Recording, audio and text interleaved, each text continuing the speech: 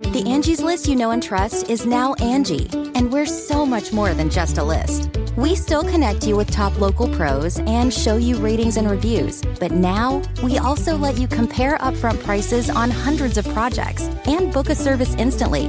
We can even handle the rest of your project from start to finish. So remember, Angie's List is now Angie, and we're here to get your job done right. Get started at Angie.com. That's ANGI, or download the app today. Okay, it's time to commit. 2024 is the year for prioritizing yourself. Begin your new smile journey with Byte, and you could start seeing results in just 2 to 3 weeks. Just order your at-home impression kit today for only $14.95 at Byte.com. Byte Clear aligners are doctor-directed and delivered to your door. Treatment costs thousands less than braces. Plus, they offer financing options, accept eligible insurance, and you can pay with your HSA FSA. Get 80% off your impression kit when you use code WONDERY at Byte.com. That's BYTE.com. Start your confidence journey today with Byte.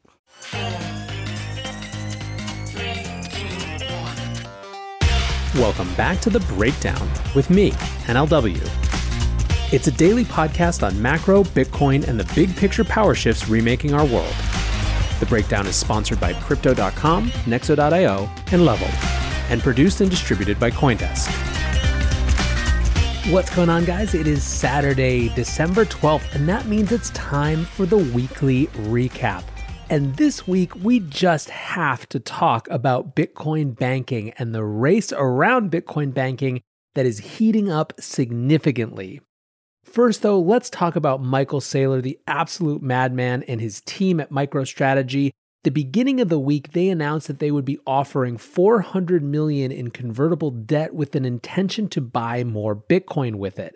A couple days later, they announced that they were increasing that offering to $550 million, and yesterday they announced that they had closed with $650 million. For those keeping track at home, that means they will have on their books more than $1 billion worth of Bitcoin. If you listen to my episode with SEC Commissioner Hester Peirce earlier this week, this is the de facto ETF that Hester and I discussed.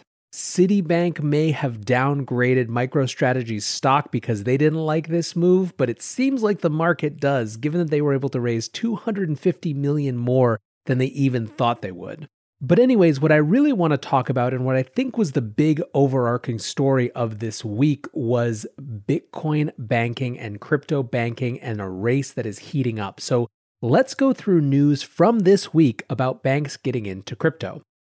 First, there was Standard Chartered Bank, a bank that has about $720 billion in assets. It is London-based. They have reportedly gathered a group of 4 exchanges and 5 of the largest OTC traders for a new digital asset trading platform that is, of course, tailored to the institutional market.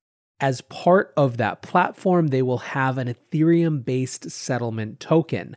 Now, we don't know which exchanges exactly are involved, other than it sounds like LMAX and ErisX are both involved. Going back to this Ethereum-based settlement token, CoinDesk's source had this to say. Quote, a lot of people were pushing to use Hyperledger, Corda, etc., but we have specifically gone for something the native crypto community are comfortable with. What's more, that source said that this is, in effect, trying to build a tether for institutions. Quote, we are building our own token of fiat collateral and hoping that it will become the equivalent of Tether, except that the tokenized collateral or money will be held in the trading bank account of a proper bank, like a Standard Chartered, a JP Morgan, a Deutsche Bank. So basically, these guys are looking to recreate that stablecoin settlement system, but for the entire world, intersecting digital assets and traditional finance. All right, next let's move over to BBVA. This is Spain's second largest bank with about $840 billion in assets.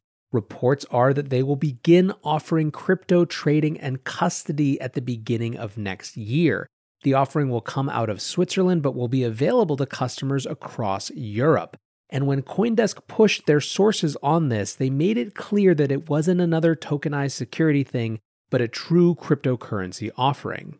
By way of seeing just how far things have come, BBVA was dabbling in 2018 with a live transaction platform on blockchain, but had to use a testnet because banks in Europe were prohibited from even holding Ether. This episode is brought to you by Crypto.com, the crypto super app that lets you buy, earn, and spend crypto all in one place and earn up to 8.5% per year on your Bitcoin. Download the Crypto.com app now to see the interest rates you could be earning on BTC and more than 20 other coins. Once in the app, you can apply for the Crypto.com Metal Card, which pays you up to 8% cash back instantly on all purchases. Reserve yours in the Crypto.com app today. Looking for the best way to stay on top of your investment game? Nexo.io has you covered in 3 easy steps with their high-yield savings account for digital assets. Step 1. Create an account at Nexo.io. Step 2. Transfer assets to your secure Nexo wallet with no minimum or maximum limits on funds deposited. Step 3. Sit back, relax, and earn up to 10% compounding interest, paid out daily on your crypto and fiat. Your passive income made simple. Get started at Nexo.io. Hey guys, I'm excited to share that this week we have a special product launch sponsor.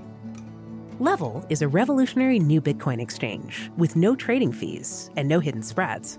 With the free Level mobile app, you can trade Bitcoin, Litecoin, and Ether, hodl your coins in a secure multi-signature wallet, and spend cash from your crypto with a debit card. Level checking accounts are FDIC insured up to $250,000. And CoinDesk has partnered with the new exchange to give our listeners a free month of premium service. So when you sign up, use the promo code CoinDesk or just visit level.co/CoinDesk. That's lvl.co/CoinDesk to get started today. Finally, there is DBS Bank out of Singapore. This is a bank that has $330 billion in assets, and this one is actually announced as opposed to just reported. DBS's digital asset exchange will begin trading next week, and that digital exchange is 10% owned by Singapore's SGX stock exchange. Users will be able to trade in 4 fiats, Singapore dollars, US dollars, Hong Kong dollars, and Japanese yen, and they will be tradable against Bitcoin, Ether, Bitcoin Cash, and XRP. They're also planning a security tokens offering as well, and will have a custody offering. This is, of course, only for institutional and accredited investors again. So in 1 week, we have 2 reports and 1 actual breaking news, but in total, 3 banks representing nearly $2 trillion in assets getting big time into this crypto banking space. Now, let's talk about companies that are already in crypto who are getting into banking. Filings revealed that Paxos is seeking to create the Paxos National Trust, effectively a bank charter. They filed their application with the Office of the Comptroller of the Currency. This bank would operate out of New York, where Paxos is already licensed. Paxos currently offers cash custody, gold custody, crypto, digital asset issuance, securities clearing, commodities trading, and most notably is powering PayPal's crypto service. The application has a 30-day comment period before it can proceed, which it is certainly not guaranteed to. And importantly, Paxos is not the only crypto institution going through this process right now. Both BitPay and Anchorage are doing the same thing. Let's also not forget Avanti and Kraken. Both of these companies got Wyoming Division of Banking charters instead of going the federal route earlier this year.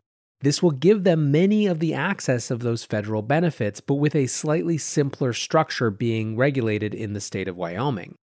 And then, of course, there's NYDIG. If you listened to my show yesterday, you heard all about their new offerings, their bank solutions business, but effectively, this is a white label approach to Bitcoin banking. So where these other companies are trying to get their own licenses, NYDIG is instead going to banks that want to offer their customers crypto services and effectively providing the engine underneath those public-facing brands. So let's talk about why this is happening right now. I think there's 2 clear parts of the story. The first has to do with upside opportunity. Clearly, there are huge institutions coming into this space that need a full slate of banking services. Reiterating news again from this week, NYDIG brought in MassMutual to the tune of $100 million of investment in Bitcoin. What's more, NYDIG also announced last month 2 funds with 3 investors that are deploying $150 million across them. These firms all need access to a slew of banking services, so there is huge opportunity as these whales come into the space. The second piece of this, though, is downside protection. There is, as these big players come into the space, serious consternation about how people are going to engage. In some ways, it feels to me like the Stable Act is a shot across the bow of something we're going to see a lot more. I discussed last week or earlier this week, who knows, time has no meaning in 2020, but Michael Saylor is discussing what things Bitcoin is going to have to give up to be a store of value in a mainstream way. Basically, there is a sense that we may be careening towards an era where there is a massive institutional uptake and a corresponding intensity of regulatory focus. A couple tweets that made this point throughout the week. Nick Carter said, becoming very clear that Wall Street is and will be an advocate rather than an adversary of Bitcoin. Now, whether these firms will support the same version of Bitcoin that Bitcoiners believe in is another question entirely. JP Koning said something similar. By 2026, Cypherpunk Bitcoin has been completely replaced by Wall Street Bitcoin. The former was open and censorship resistant. The latter had a carefully audited supply chain, ESG-compliant mining, and a centralized stock of clean Bitcoins governed by Coinbase and friends. This is, I think, one of the central questions facing the Bitcoin industry. It is setting itself up to be the central question in many ways as the macro world comes to this space. I've got a great conversation for you on exactly this next week. Ben Hunt, Epsilon Theory, and Alex Gladstein from the Human Rights Foundation are going to take to the podcast a conversation that they started on Twitter about whether Bitcoin can avoid being co-opted by big Wall Street institutions, whether it can avoid becoming, as Ben Hunt put it, just another Wall Street casino game. Don't miss it. It'll be out early next week. Until then, guys, I hope you're having a great weekend. I appreciate you listening, and until tomorrow, be safe and take care of each other. Peace.